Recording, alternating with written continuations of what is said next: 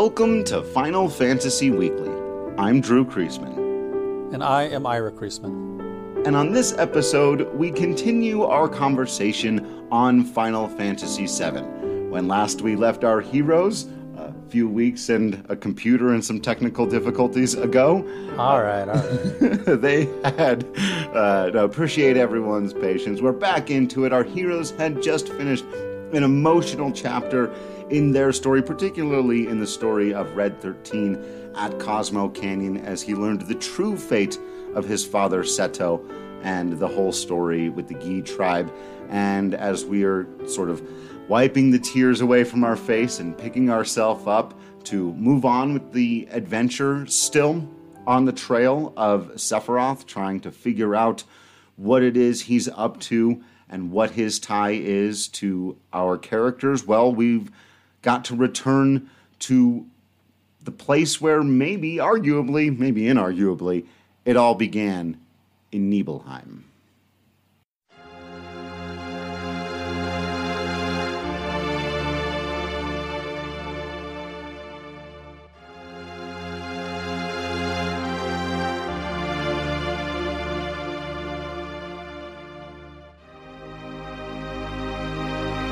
So it's worth noting that you can skip this part of the story. This is an optional part.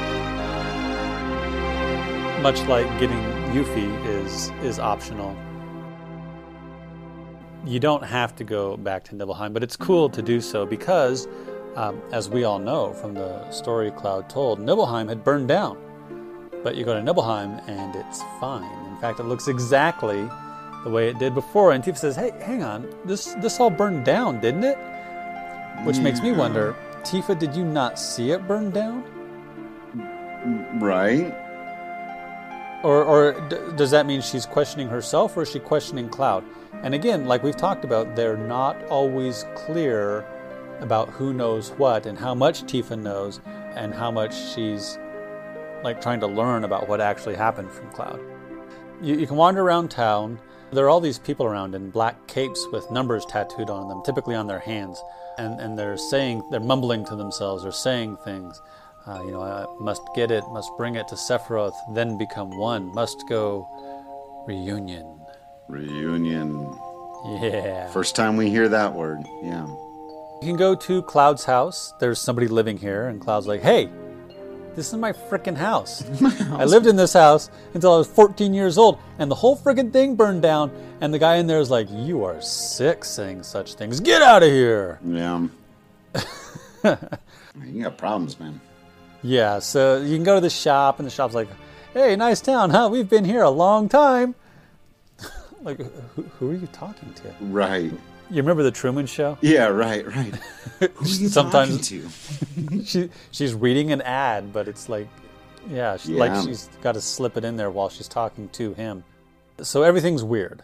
And they make, at first it's like, oh, is Cloud wrong? But then they make it pretty clear pretty quickly that nobody here is a very good actor. Yeah. One of the people in the black capes mentions the great Sephiroth is in the mansion. So that's where we're headed. But before we do, we should go to Tifa's room.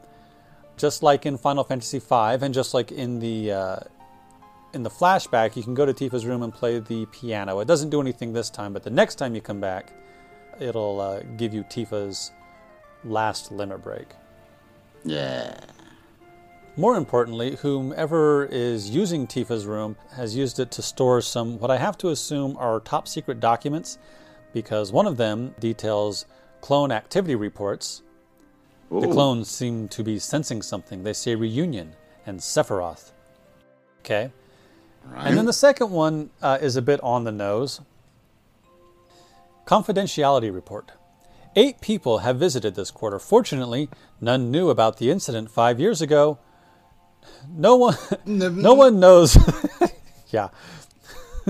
No one knows the town was restored. Our staff, disguised as townspeople, have improved their acting skills. It's like, what? Who writes this? What? No. So that's pretty obviously the game talking to us. That's the game saying to the players, yeah, we know. You know you're not crazy. No, Cloud's not crazy. Maybe. Right. Yeah, this is a setup. Yeah. So one of the clones mentioned Sephiroth is in the mansion. So you can go to the mansion if you want. Again, this is optional. You don't have to do it. But it's a lot of fun, so we're going to do it. Yeah. In the mansion, there is a letter. I must get rid of all those who stand in the way of my research. Even that one from the Turks. I scientifically altered him and put him to sleep in the basement. If you want to find him, search the area. But this is merely a game I thought of. It's not necessary for you to participate if you don't want to. What? Who writes letters like this? Right? Who are you talking to? Exactly. Yeah. Yeah, again, this is the game talking to the player. Yeah. It basically said, there's an optional character here. You don't have to do it if you don't want to, but he might be asleep in the basement. This is, to blow out a big picture conversation real quickly, one of our many themes in this game that I try to talk about a lot, that we talked about in Final Fantasy VI. This game is more flawed than most other games in the series. There's a lot of stuff in here that is just kind of very directly, like you said, they're talking to the player, or certain things, like nobody would write that way. They're particularly unsubtle, and I think there are two things that need to be taken away from that. One, that's why it's being remade, so that you can add layers and subtlety and nuance to some of these things that back in the day, the technology limited you to kind of just telling the player, because it was better to do that than to leave them completely in the dark. But the other thing is to remember how small and comical these little flaws are that do exactly that. Like, it's always been funny to me the way retroactively people have looked back on Final Fantasy VII and pointed out all the little things about it that are quite silly or that don't quite work, all of its flaws. And it's like, they're so inconsequential Right. and serve for basically player quality of life, right? So that we don't need to have to struggle with these little questions. It's okay if they just come and straight tell us. There are big enough problems we're going to have to solve on our own in this game that making it that much more complicated wasn't going to help anybody. But yeah, I do kind of laugh at some of these moments that are just in this game that's really nuanced and interesting and challenging. The moments where it just totally isn't. Right. There are times when it's just, fighting the goddamn frogs and getting no frog song. Right. But that's not what people think of when they think of Final Fantasy VII. They might think of the bigger gameplay elements or the bigger thematic elements, like you're saying. They're not thinking about, why did Hojo write this stupid-ass letter? Right. There's a whole mini game with the opening a safe. Find the key, you go downstairs. There was a door you couldn't get through before, and you go through this door, and this is the coffin room.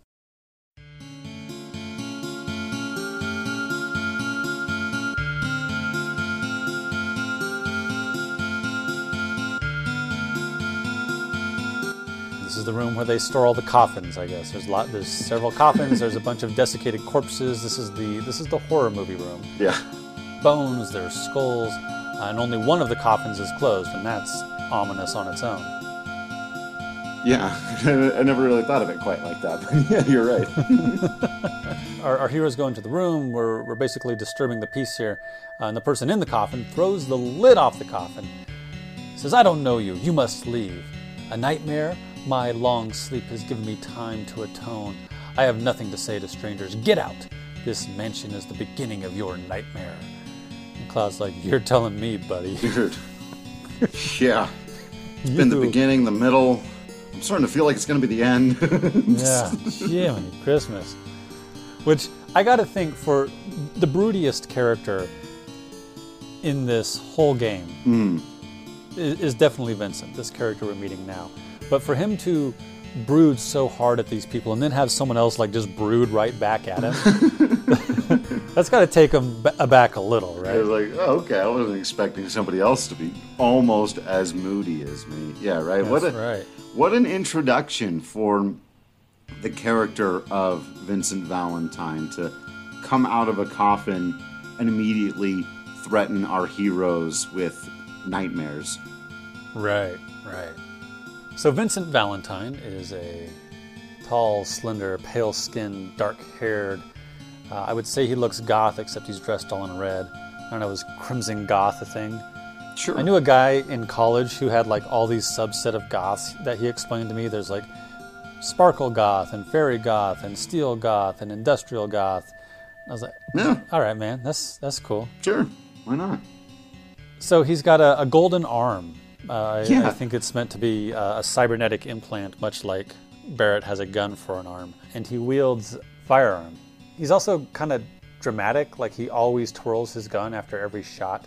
Yeah. And then reholsters it. And he's a vampire, maybe? But he's also... Yeah. He's like every Universal Studios monster, I think, because he shapeshifts. Right. He has and you know, in the original game, because as we've said, this whole thing is optional. He's an optional character, which is pretty amazing considering the level of popularity he's reached and how many things, you know, he's in all the subsequent materials, plays a big part in Advent Children, all this other stuff, but it has his own game now. Right. Not a great one, but it's there. And it adds a lot more to his backstory. It gets a little clearer into what he was there. And it's amazing to me, actually, going back now, having played Dirge of Cerberus, and going back through this game, the speech that he gives here, how much of his backstory is laid there. But it's a great example of the opposite of what we were just talking about. This is very subtly done. He sort of explains a lot without telling you everything, without giving you the details. And so it just kind of sounds like gibberish at first. But yeah, he was once just a human. He was once a Turk, in fact. And, you know, we can get into more of his actual backstory from there. But it's unclear exactly what the experiments done on him have turned him into. Like you said, it seems like it gives them sort of creative liberty to not call him a vampire or a Frankenstein's monster, but just allow him to turn into those types of things in battle. And then ultimately in Dirge of Cerberus, for like storyline purposes, he's mutating and stuff. But for now, it's just a fun battle mechanic, and you can learn a little bit more about his backstory later on. So there's some back and forth. He doesn't really want to talk about it, but he kind of does want to talk about it, it seems like. Right. I don't think he's talked to anybody in a long time. Right. He's been in quarantine. Right. Jeez. Oh, man. Do you suppose he's got Wi-Fi in his coffin? Mm-hmm. Watching Hulu? He explains that he was with Shinra Manufacturing in Administrative Research, also known as the Turks. Cloud explains, well, I was formerly a soldier. And Vincent says, does that mean you know Lucretia? It says her name right there in the first conversation. How about that? And he goes on to say, she was the woman who gave birth to Sephiroth. Well, Now, hang on a moment. yeah. Hold up a minute. So I thought Genova was Sephiroth's mother. Right. And Vincent says, well, that's not entirely wrong. He was born from Lucretia. She was an assistant to Professor Gast of the Genova Project. Beautiful Lucretia. Yeah. Yeah. So essentially we get that Lucretia, the assistant to Professor Gast, volunteered for this experiment.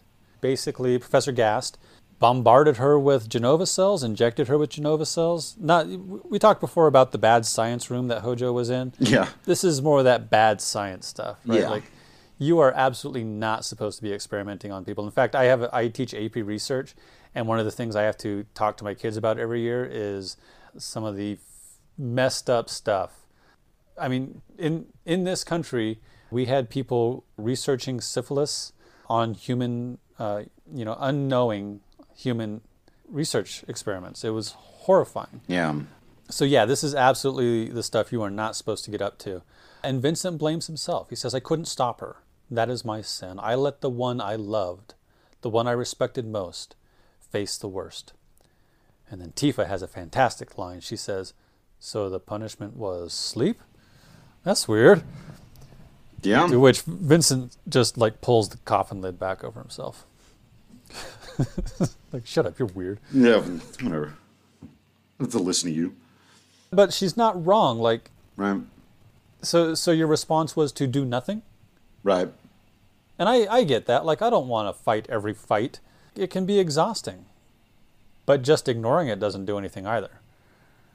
Right. And I think that is sort of the major theme of the Vincent Valentine character is, despite everything that he's been through, and we'll learn that it's much worse than the sort of surface level plot points he's given us so far, but still, perhaps the other side of it being, it certainly helps to have some people around who, whether it's Tifa kicking you in the ass a little bit and saying, oh, really? That was your plan? Or, as you said, Cloud brooding right back at you and saying, you know what, buddy? I got problems, too.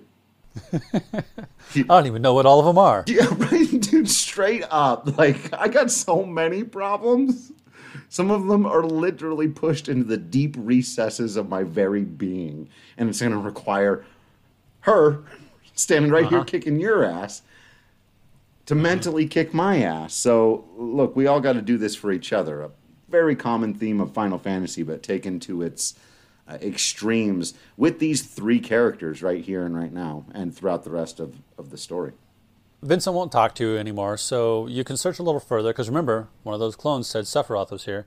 You can go back to the library where we saw Sephiroth the last time in this mansion, and when he was learning about his origin as one of the last of the ancients and the son of Jenova, and maybe Gast did experiments on him.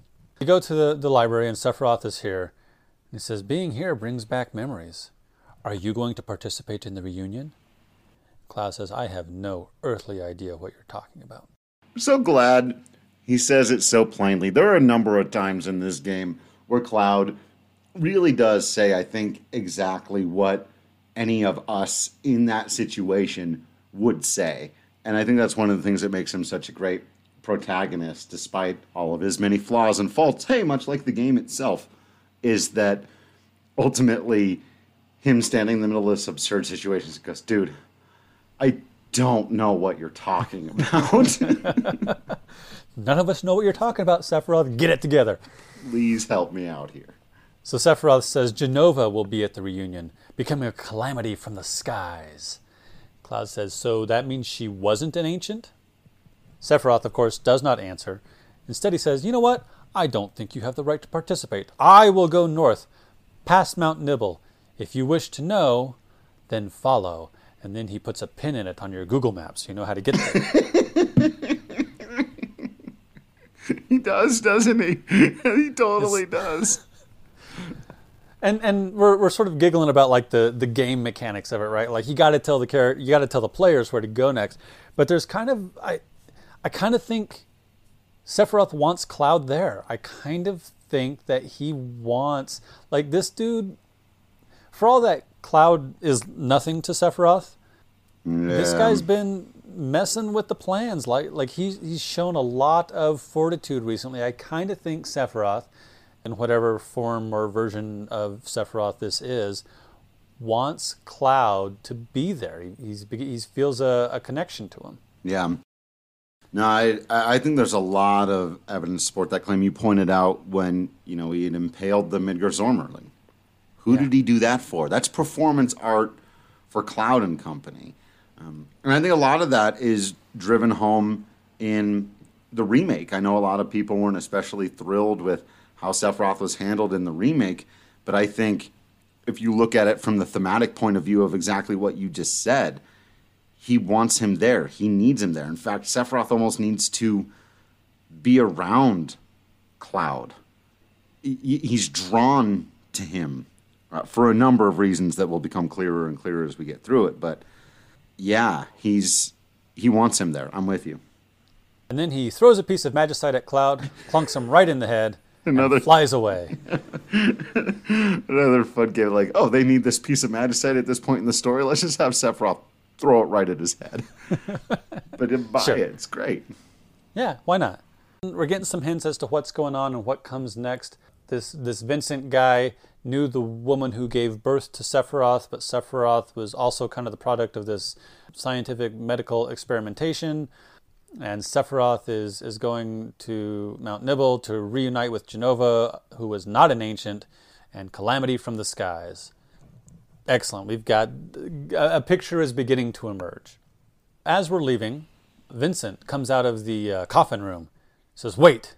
And he flies in and he sort of does this flip in midair because he's a show-off. Yeah. He says, if I go with you, will I meet Hojo? But, probably that seems plausible. It's happened a couple of times. I mean, he was on a beach at one point. he was wearing his lab coat over at Costa del Sol, so you just missed him. Let's see. Honestly, Catch up with him at the next stop, man. Vincent says, you know what? I've decided to go with you. Being a former Turk, I might be of help. Did we extend an invite that I missed? That was in the Google Friends meet thing. So Vincent decides, probably because of Tifa nudging him and Cloud not impressed with his broodiness, that, you know what? Yeah, there is something that can be done. These people are doing it. If I want to at all be able to brood in peace ever again, I also need to do something. And again, he's an optional character. It is kind of sudden. It's a little easy. It's like Kate Sith being like, well, if I don't go with you, I'll never know whether or not my fortunes turned out to be true, and that will drive me crazy. And it's like, no, come on. That feels like dumb writing. But there is a little more going on here. Yeah. And it does sort of hint at some of that. And if I were writing this novel, I would write it differently, but I don't think that it doesn't work. Right. And I think especially the more you learn about each of those characters and what their actual motivations are, again, it could probably be done a bit smoother. And I suspect in the remake it will be. But they do both have even deeper reasons for coming along than it seems at first. It's more on our party, right? Like, why are Cloud and Tifa and Barrett like, oh, sure, vampire person. And probably more with Kate Sith, because I feel like Vincent actually does make the case here of like, well, I've got information. I used to be a Turk. Right. I know stuff about Sephiroth's mom. Like, yeah, this guy's plugged in. Like, he could be very useful in the fight. You never know about trust and who's on your side. But as I learned in the most recent episode of The Next Generation that I just watched from Commander Riker, just because someone that you trust breaks your heart, Data, it doesn't mean that you don't trust.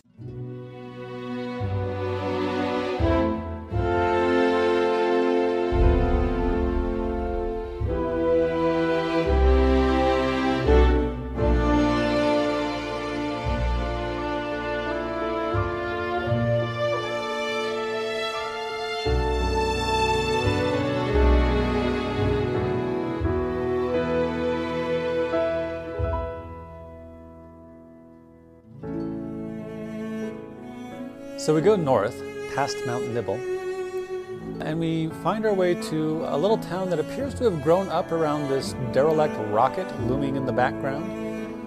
I'm not entirely certain of the name of this town. It might be that the name of the town is Rocket Town, but also at one point someone calls it Shinra number 26, which is the name of the rocket that's in the background of this town. It's kind of a quaint-looking little town, almost medieval-looking, but it's got that giant space rocket in the background. Right. Which is, as we've said many times before, Final Fantasy is about juxtaposing those aesthetic ideas, that sort of almost Miyazaki in that way, right? Where you've got the quaint mining town, but also like airships and stuff. Yeah. Floating islands. So it's, I really like that juxtaposition. It's a striking image to see the town with the giant rocket over it, all of it, both the juxtaposition of different times. They feel like they're in two different eras, different technologies, and even just the scope of it, right? That all the other buildings in town are just humble single-family homes, and then there's this like 5-story high rocket built for going to space as the backdrop for the area. It's very striking, unforgettable image. So, almost immediately, we hear about someone called the Captain. The Captain was a pilot when Shinra was still interested in their space program. I think it's really interesting that Shinra would have ever cared about a space program. Like, why would they want to do that? I kind of suspect it would be to, like, mine the moon, to get resources out of something out there, right? Like, they're just sort of trying to expand their scope. Right. He was going to be the world's first astronaut, but there was an accident. Ever since then, he's been wasting his life away here, dreaming about going to space. Like I said, it's a small town, so there's not a lot to do. There is a two-seater airplane with the Shinra logo on it and the name Tiny Bronco in someone's backyard. I don't know if that'll become important. Who knows? If you go into this house, there's a woman here in a white lab coat, and she's like, this is not an RPG. May I help you? What are you doing in my house? The hell? And we get another one of these moments where she's basically talking to us, the players. She says, if you'd like to use the plane, please ask the captain. He's in the rocket. I'm Shara, by the way, and what are your names? And everyone introduces themselves. And she says, so you're not with Shinra. I thought you were bringing approval for the space program. President Rufus is scheduled to come. The captain's been restless all morning. Thank you for the exposition, Shira. We appreciate it. Right. And also, hey, Rufus is coming good, because I want round 2 with that. Yeah. I guess I shouldn't censor myself since we're going to be getting a lot of use out of your bleeper today anyway. I think we got to pace ourselves on these. The captain is obviously in charge around here. Let's go talk to the captain. He's in the rocket. So you got to climb up this set of stairs up to the dock, the sort of docking bay thing, and climb into the rocket.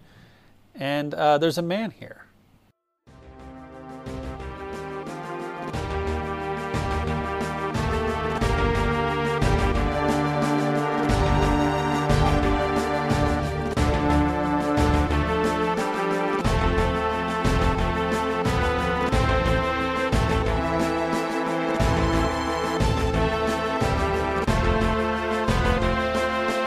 Sid Highwind is clad in what I've always thought is sort of work clothes and a bomber jacket. He's got blonde hair, sort of spiky, uppy blonde hair. I don't know if that's like natural bedhead or if he puts some stuff in it. He's got kind of a scarf and a dark blue, is it a leather jacket? Maybe a jean jacket, sort of working blue collar chic maybe? I don't know. Because he looks cool. But also, like, these are the clothes he works in, so they're probably grease stained. He probably smells like sawdust, you know. And he's always got a cigarette in his mouth. Though in Kingdom Hearts, they changed that to be a straw. Yeah, which is great. Sure, why not? And boy, does he have a mouth on him. Yeah. This guy we're about to find out that he's kind of a dick. Like, yeah. You and I both put Sid Highwind at the top of our Sids list when we did the 10 Best Sids episode 100 years ago. Right. And it's not necessarily because he's a nice guy. In fact, he might be kind of a verbally abusive asshole. Yeah.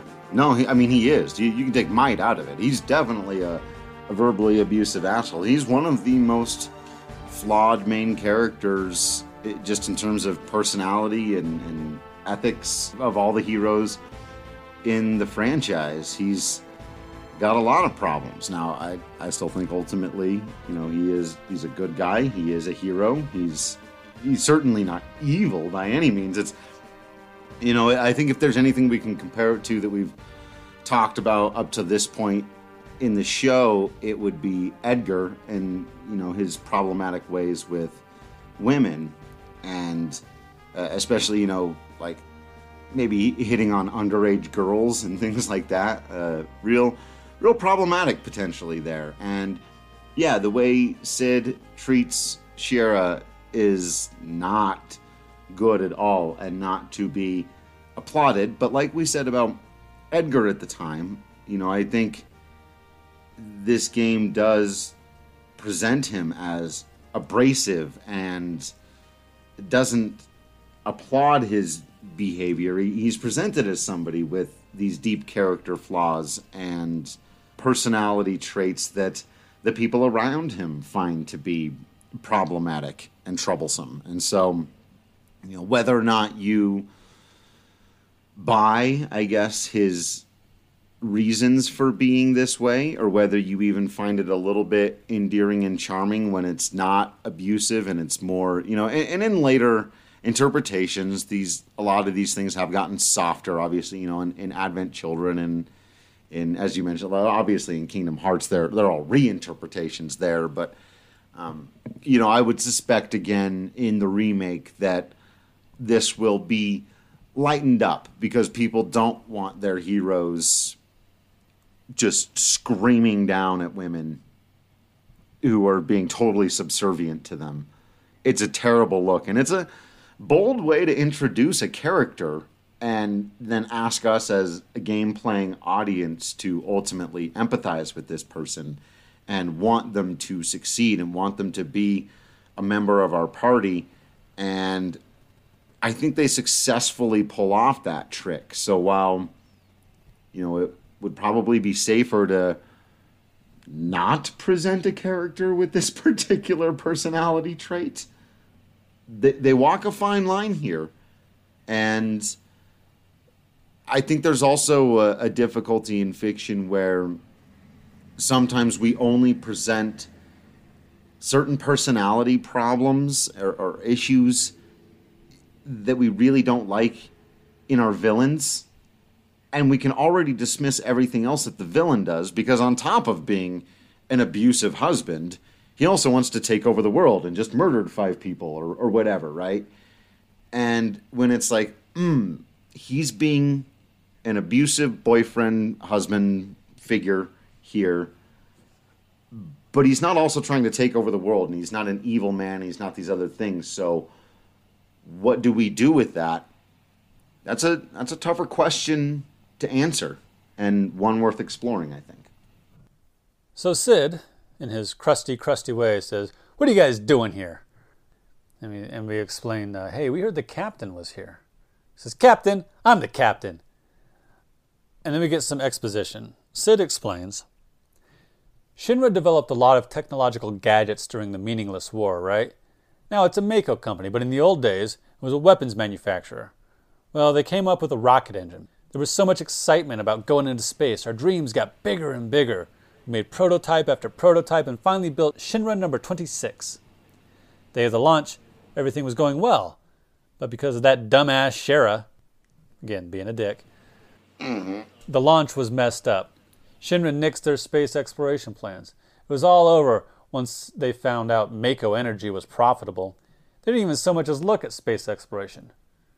My dream was just a financial number to them. I was supposed to be the first man in space with this rocket. Every day, it tilts just a little more. So now we get at least some explanation of why he's such a crusty asshole.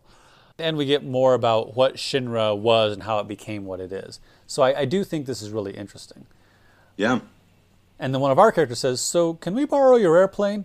Sid says, "You out of your goddamn motherfucking mind? That is my most cherished possession. I can't let you take it." I'm expanding on what he said a little bit, just because we get that Grolix. Right. So, we're allowed to interpret what he said. Yeah. I assume it was a string of swear words in the aggressive, abusive way. I think you nailed it. So we go to Sid's house. And Sid says, "Shara, we've got guests. Make some tea." What the hell? Again, so we know now that he thinks Shara is responsible for whatever made it so that he couldn't go to space. And that's why he feels comfortable swearing at her like that. Yeah. And Cloud's like, "Don't worry about us." And Sid is just as aggressive toward people he's just met. He says, "Shut up. Sit down and drink your goddamn tea." Whoa! Hey, buddy. I've got a big sword here to tell you what to do with your tea.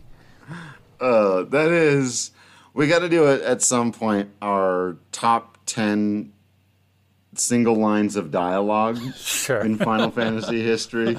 And I do think that "sit down and drink your goddamn tea" is going to be on the list. It's just it sums up the character so much too, because it's like, because he's also being polite and offering people tea and welcoming people into his home. Yep. But he's being extraordinarily belligerent about it, which is just, it's great. It's the character in a line, and it's also become a meme, and it's become pretty famous. But they're alongside "You Spoony Bard" and "I Garland will knock you all down." Now we get to include, though this one's great on purpose, "Sit down and drink a goddamn tea." So we are treated now to a flashback, again, in Final Fantasy VII. Yeah, we should have been keeping a running count, man. We should have been.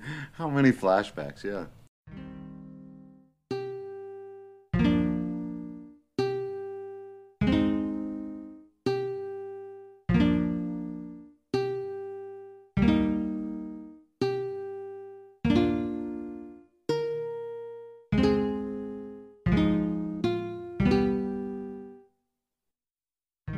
So Shara explains that Sid is always like this, and it is because of her. She's taken full responsibility here. She says, it was because of my mistake.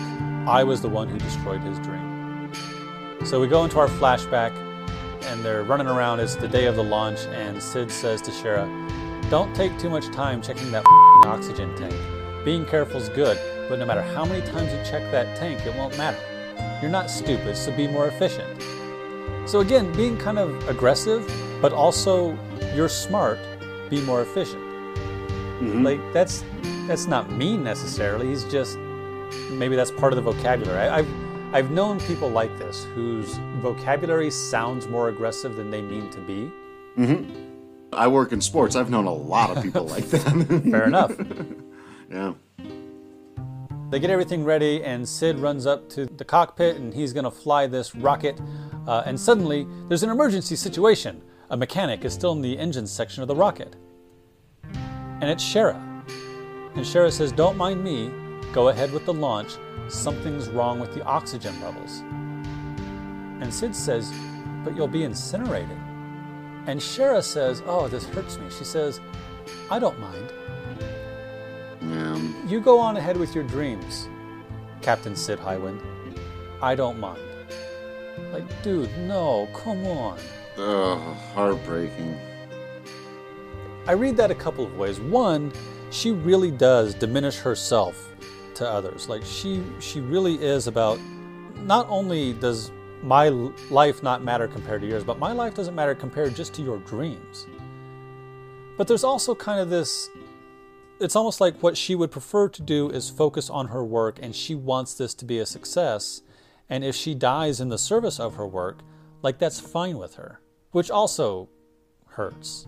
Exactly right. I think it is in a lot of ways both of those things, you know, and it is in service to the work that they did together. And, you know, she says your dreams here, but as a member of the team, as presumably a scientist in her own right, someone capable of checking and fixing the oxygen levels here, I'm sure she would have been just as excited as anybody else at the notion of going to space and being a part of something like that. And, you know, we see in a lot of film and television and, you know, soldiers usually, you know, giving up their lives for an idea that they believe in. And, you know, we sort of understand that. And so while in this case, I think a lot of people have a hard time with it, especially because, like you said, that first interpretation can be like, girl, you ain't got to die for him. Like, totally. But again, if this is our reinterpretation, if we were in charge of the remake or writing the novelization or the television or film version of this, I think I would play into that element as hard as possible, that she's making a noble sacrifice here. I don't want to take any agency away from Shira in my interpretation, I guess. And maybe that's errs on the side of an incorrect interpretation. So, I don't know. You walk a fine line there, but I do think that at least the interpretation that makes me feel the fuzziest is the one where she wants this too. She wants to go to space, and you know what? There are worse ways to give your life in service of something than the very first manned mission to space that also would bring... Now, it wouldn't, because you're also going to die, but if you convince yourself, and it fulfills the dream of this person I love, and I want him to have his dreams fulfilled too, so how selfish of me would it be to just put myself as the one thing that stops this all from... Like, I get her logic, I really do. So the rocket gets maybe 10 feet off the ground and then drops back to Earth because Sid hits the button. And it's a really cool cutscene. It goes up a bit, like there's all the smoke and the, I don't know, exhaust or whatever that goes with with a rocket launch. Oh, the It space goes stuff. up a bit, and then it drops to Earth, and it leans over. It's a really cool cutscene. Mm-hmm. Shara explains, he pushed the emergency engine shutdown switch, aborting the mission, to save my life. After that, the space program was cut, and the launch was canceled. It's my fault his dream was destroyed. That's why it's all right. I don't care what the captain says. I'll live my life for him. And That seems unnecessary. Yeah, she's too hard on herself, and even if you screwed up, you don't get to. People don't get to treat you that way. It's not okay. Right. Totally. Now, Palmer comes in. Remember Palmer? Remember Palmer? He's the one who wanted lard in his tea. That is the right way to remember him. That's The short dude wants the space program funded. Likes again, like we said before, I'm pretty sure that's meant to be butter in his tea. It was a translation goof. So he comes in. He says, "Sid, how you been? A long time no see." And Sid says, "Palmer, how long are you going to keep me waiting, you little shit?"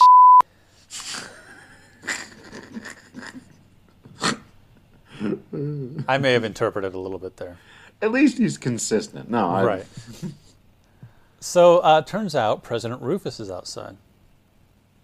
So Sid goes out to talk to Rufus, and we, being Avalanche, just sort of like, I mean, our characters go outside and like Rufus doesn't see us immediately, so I have to assume that's sort of like we're peering around the doorways sort of thing. Yeah, right. We start to eavesdrop in the middle of an argument. So it says, "You got me all excited for nothing. What'd you come here for, motherfucker?" Again, I'm interpreting a bit. Yeah. Rufus says, "I need to borrow the tiny Bronco." And I have to wonder, like, is this the only airplane in the world? We know there are helicopters. We saw the airship. But, like, Rufus has to come to Sid for the only two-seater airplane in the world? Fine, whatever. That doesn't matter. He says, "We're going after Sephiroth, but it seems like we've been going in the wrong direction. We have to cross the ocean." And Sid says, "F*** you piece of shit motherfucker. I swear to God, I'm going to shove this spear so far up your ass." We get a Grolix, and I'm assuming that's what he says. He says, "First the airship, then the rocket, and now the tiny Bronco. Shinra took outer space away from me, and now you want to take the sky away too." Rufus says, "You seem to forget. It was because of Shinra you were able to fly in the first place. Capitalism owns you and your ideas and your passions," is the impression. So, politics, games, whatever. All your data belong to us. I guess, yeah. Ugh. So Shara says, "Psst, guys, over here." So we go back inside, and she says, "I believe Palmer is going to take the tiny Bronco." Because, Palmer's not here anymore. So we go out back to the backyard, and Palmer is sitting on top of the airplane, and he's complaining about having to do this when he's head of the space program. Why do I have to steal the airplane? I am the head of the space program. Dude, it's because you're the head of the space program. What? You know how machines work, right? And he's finally starting to catch on. He says, "Hey, haven't I seen you somewhere before?" "Oh, I know. The Shinra building, when the president was killed." And then we have a fight.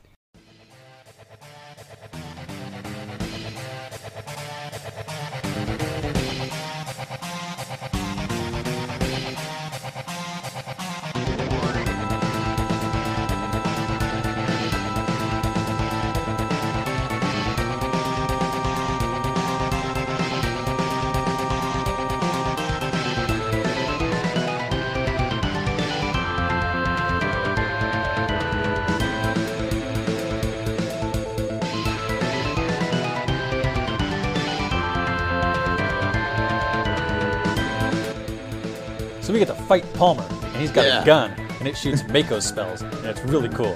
Yeah. In the background, the plane starts up and begins to rotate, and we get that Indiana Jones scene where he almost gets decapitated by the propellers. And at the end of the fight, he runs away, and then just out of nowhere, this Shinra truck just comes in and slams right into him, and he flies away like a dodgeball. It's ridiculous, and I It's love one it. of the most absurd things in the history of Final Fantasy. And we're not talking about, like, interdimensional beings showing up out of nowhere and like, no. I'm not talking about that. Different kind of absurd. This is just slapstick out of left field. Just absolutely make you laugh out loud at a human being getting hit by a truck, which should not be a laugh out loud kind of event. Right. No matter how despicable the person. And it's legitimately funny. Like, there's no way to pretend like it's not. From out of nowhere. And I said he bounces away like a dodgeball. I've always got, that dodgeball sound. Yeah. Yeah. That always plays in my head, even though it doesn't play in the game. Just that high-pitched, almost metallic sound.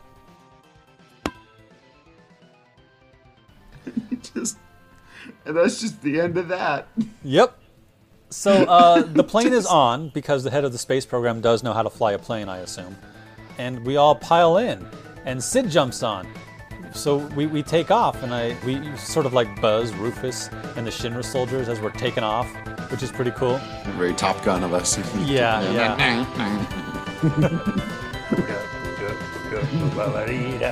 All right. So they shoot at the plane, because that's what you do, right? And the tail is hit by gunfire. And Sid gets a great line. He says, "Hold on to your drawers and don't piss in them."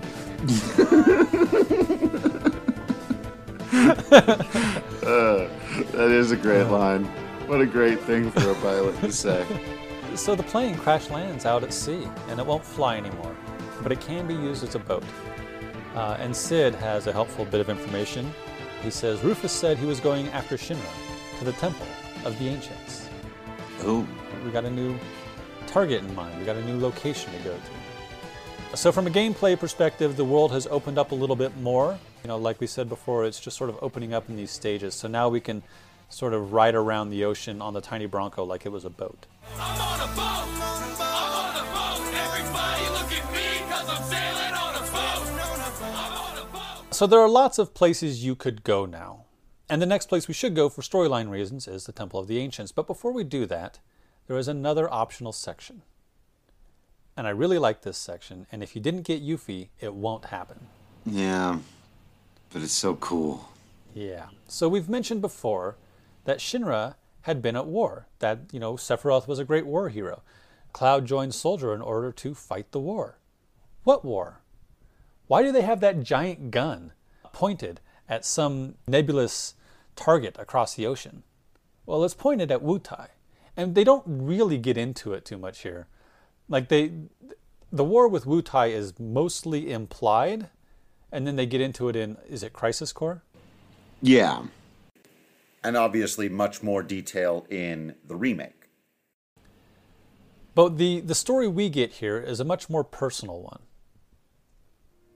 We're going up toward this area, toward Wutai, and there's a big swingy bridge. And Yuffie says, wait. And she gets in your way. I'm like, what now, Yuffie? And she says, look, I know this area pretty well, and it gets pretty tough past here. You better get ready. And Tifa says, really? Something tells me I shouldn't trust you. Are you going to trick us again? Yuffie says, no, it's really, really tough. And then we're ambushed by Shinra soldiers. And Yuffie says, what? What's this? I have nothing to do with this.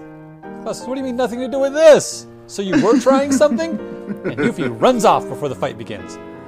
Yuffie. Yeah. And then you fight these Shinra soldiers, and you don't have any of your materia. Not any. Yeah. So we realize that Yuffie has stolen our materia. So we follow her to Wutai.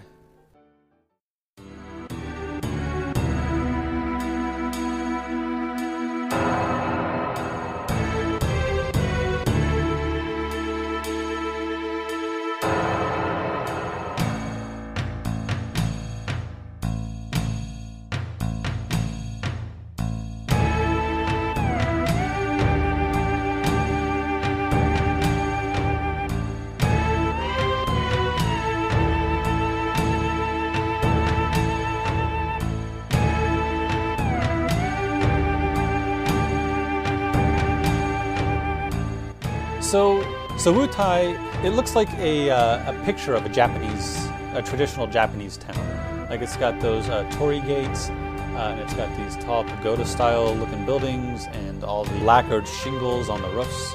It's really neat. And Yuffie is here, and she runs. Once she sees you, she runs away. You can wander around. You are told a couple times that Wutai is a historical place. There's some unusual things here you can see. You can go to the weapons store, and they won't sell you nothing. They will tell you they are all sold out, even though there are all these weapons all over the walls. Yeah. And we've run into this before, right? Where you go to a town and nobody will sell you anything. Like, remember Thamasa in Final Fantasy VI? Right. Where, staying at the inn cost 1 million gil or something. They all pretend not to know magic and all that stuff, and Right. very, very hostile. It's also interesting that this is one of the few very clearly inspired by like ancient Japan places in all of Final Fantasy, which is, made in Japan, largely by Japanese people. They, as we talked about, pull from all kinds of cultures and not that often from their own. So it is cool when occasionally they do, and you get to go into this. And I really love Wutai, the look and feel of it, the music, as you said, the picturesque quality of it, and even the way it feels a little bit foreign and a little bit like hesitant of outsiders, and which Japan at the time, especially before industrialization, was really reticent to that, and there is that real world analogy of, for anyone who's seen the film The Last Samurai, like that kind of very difficult battle between the traditions and the importance of a certain way of life that had been so important for so long, and the eventual kind of inevitability of modernization. And that thematically is playing out here in Final Fantasy VII as Wutai maintains its traditions, and from across the waters, the giant corporate mechanized regime literally has a giant cannon pointed at their head, saying modernize or else. Yeah. So the Turks are here. They're just in this restaurant chilling. Elena, Reno, and Rude. No Sang, just those three. Our team wanders in, and Elena says, Elena is the gung-ho one at this point. She hops up. She says, how'd you get here? Never mind. It's fate that has brought us together. Get ready to die! And Reno's like, Elena, you talk too much. What are we doing way out here in the middle of nowhere? And Elena stops, and she looks around, and she says, well, we're taking a vacation. And Rude says, even the booze tastes bad now. And Elena stops, and she sits down, and that's that. Fair enough. I like Elena. I do too. I feel like they talk down to her too much, but I appreciate how gung-ho she is and how not gung-ho the rest of them are. Yeah, it's back to that analogy of the way a lot of, whether it's military or police structures, are a lot like sports teams in that way, and they have rookie hazing, and this feels like exactly that, right? She's excited to be on the job. She's just excited to do the work, and they're to the point where actually they're even on a deeper level, if we want to make something real out of it, like not so sure about this job anymore. Like it's kind of dirty, man. And she's just like, I can't believe I'm a Turk, and they're like, I'm not. Can't believe I'm a Turk still. Kind of still doing this. So you can wander around a bit more. Someone does make the point that Wutai only gets by thanks to tourists now. They lost the war. Now it's a tourist trap. It does make me wonder if the town, looks picturesque and it's sort of a put-on, maybe a little Disneyland-esque. Yeah. They're as modern as the rest of us maybe, but the town remains traditional. They wear traditional clothes, but when they go home, they're in sweatpants like the rest of us. Mm-hmm. There is, we said they won't sell you weapons in the weapon shop. There's also a materia shop where there's no materia, but there's a materia you can find, and if you find it, Yuffie will drop from the ceiling, steal it from you, and run away. Fantastic. There is the pagoda of the 5 mighty gods that we can't do anything with right now, but it exists, and we'll come back to it later. And eventually, you can go to the house of Lord Godo. Lord Godo says, I don't know anyone named Yuffie. In fact, I've never seen you around before. Are you with Shinra? I don't want Shinra looking over my shoulders all the time. And then Yuffie shows up. She says, what's wrong with you, you coward? She just drops from the ceiling. You scared of Shinra? Then why don't you bow down and obey like all the other towns? These guys are at least fighting Shinra. So she steals from us, but she's also on board. Right. And Goto says, what would you know about it? She says, you got beat. So what? That's it? What happened to the mighty Wu Tai I used to know? And Lord Goto says, you're a rotten daughter. And she says, you're a sad excuse for a father. And then she runs away and she slams her door and she puts on, I don't know, what's the music you would put on? Panic at the Disco. There it is. Loud. Just crank that sucker up. Should have gone with like AFI or something. I don't know. Right. Well, so in the 90s, what was that music? Because it was 97, right? Yeah. So we're in the middle of another domestic dispute, right? Like dad and daughter aren't getting along and she wants him to fight and he's not going to fight because, again, giant freaking cannon on the other side of the ocean pointed right at us. Right. We're still looking for Yuffie and our materia, so we go around town looking for her, and we eventually sort of corner her. And she's like, okay, you win. I'll give you back your materia. And then Shinra soldiers do show up. They go to the bar first because they're looking for the Turks. And Reno says, no, we're off duty. We can't save your butts. Looking at you is making me sober. Yeah. So the soldiers are like, fine, we'll get him without any help from the Turks. Just you wait. Get who, you might ask? We will reveal that shortly. Ah. So the soldiers leave, and Elena says to Reno, are you sure that was a good idea? Is that the way a professional would act? And Reno has the line of the frickin' episode. He says, those who sacrifice themselves for their jobs aren't pros, just fools. But this game isn't about capitalism. Right? Right. In fact, I was listening to an episode of another podcast recently. You might be familiar with it. Sure. And they had a whole episode about crunch culture, right? Right. About how game companies will spend hours and hours and hours of overtime not paying their people well to put out these AAA titles. In fact, Reno's line here, those who sacrifice themselves for their jobs aren't pros, just fools, might be a call out of Final Fantasy VII itself, because surely they had to work long hours to make it happen. And if it's your passion project, that's something else. But if capitalism, with its boot on your neck, is telling you have to, or you're going to lose your job because somebody else will come in here and do it. Yeah. Then it's not really a freedom situation, is it? Then it's not really a matter of agency and mobility. As you said, it's the proverbial boot on the neck. It is only under threat. If it is only under threat that your system works or that your your society functions, then you should probably build a new system. So yeah, I'm with Reno, and I think when you've been doing it as long as Reno and Rude have, you can continue to sit and drink, and call people who sacrifice themselves for their jobs fools. But Elena, like you said, she is the enthusiastic one, right? She's gung ho, she's excited to be a Turk, so she runs off to help.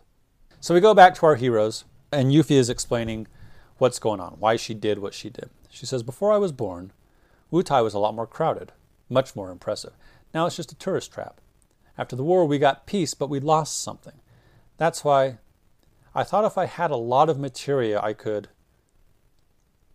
And Cloud, being kind of a dick, I don't care about the history of Wutai or your feelings.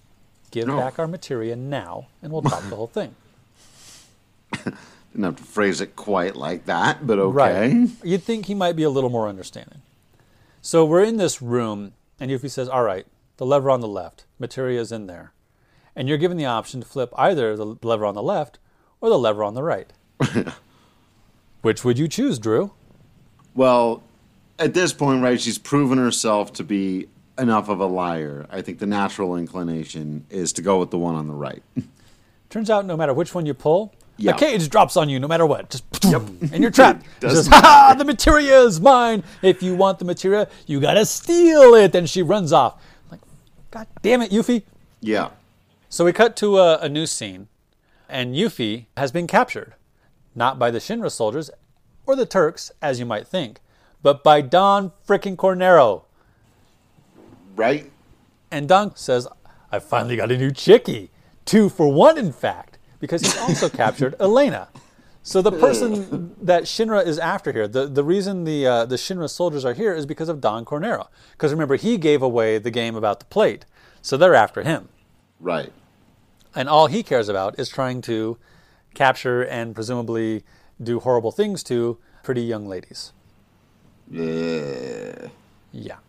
And he runs away. There's like only one other place to go. There's this big cliff face overseeing Wutai. And it's been carved with these images, I assume, of the 5 mighty gods of the pagoda, but they never quite make that clear. No.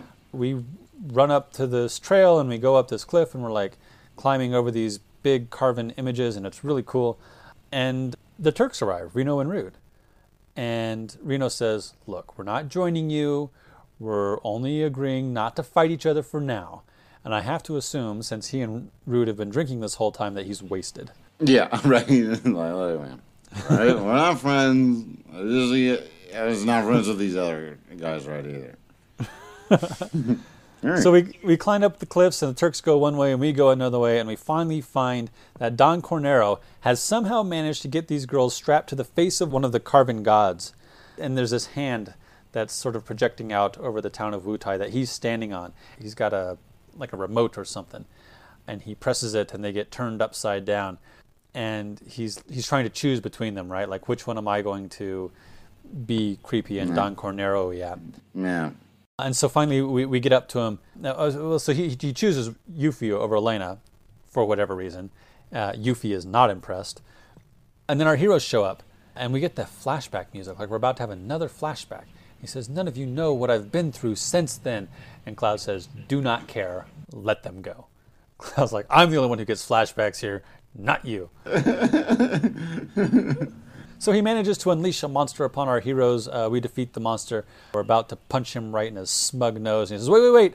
Once I push this button, they'll fall. And then the Turks stride in.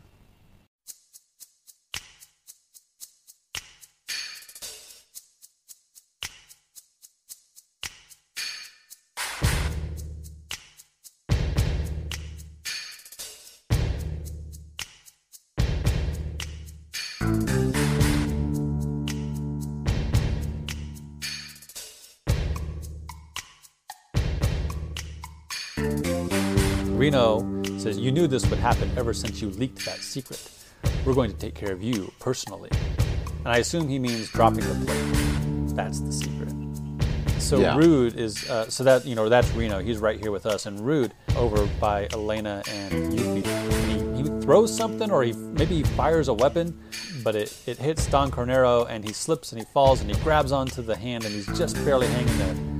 And Reno steps on his fingers. He says, why do you think we would team up with these 3 guys? And he does like Don Cornero did with us. He gives them 3 options. And it's not any of the options. He just lets his foot off, and Don Cornero drops and says, no, because it's our job. Yeah. So on the one hand, they do it to Don Cornero. On the other hand, that is messed up, man. Yeah. I don't know. I'm fine with it. Totally fine with it. So then they get a phone call. And Reno answers the phone and says, Says, yeah, we'll get right on it. In the meantime, Rude is letting Yuffie and Elena free. Cuts them free, and they all get down from the face of the carven image. And Elena says, was that the company? Reno says, yeah. They want us to find Cloud. And Rude says, are we on? Reno says, nah. Today's our day off.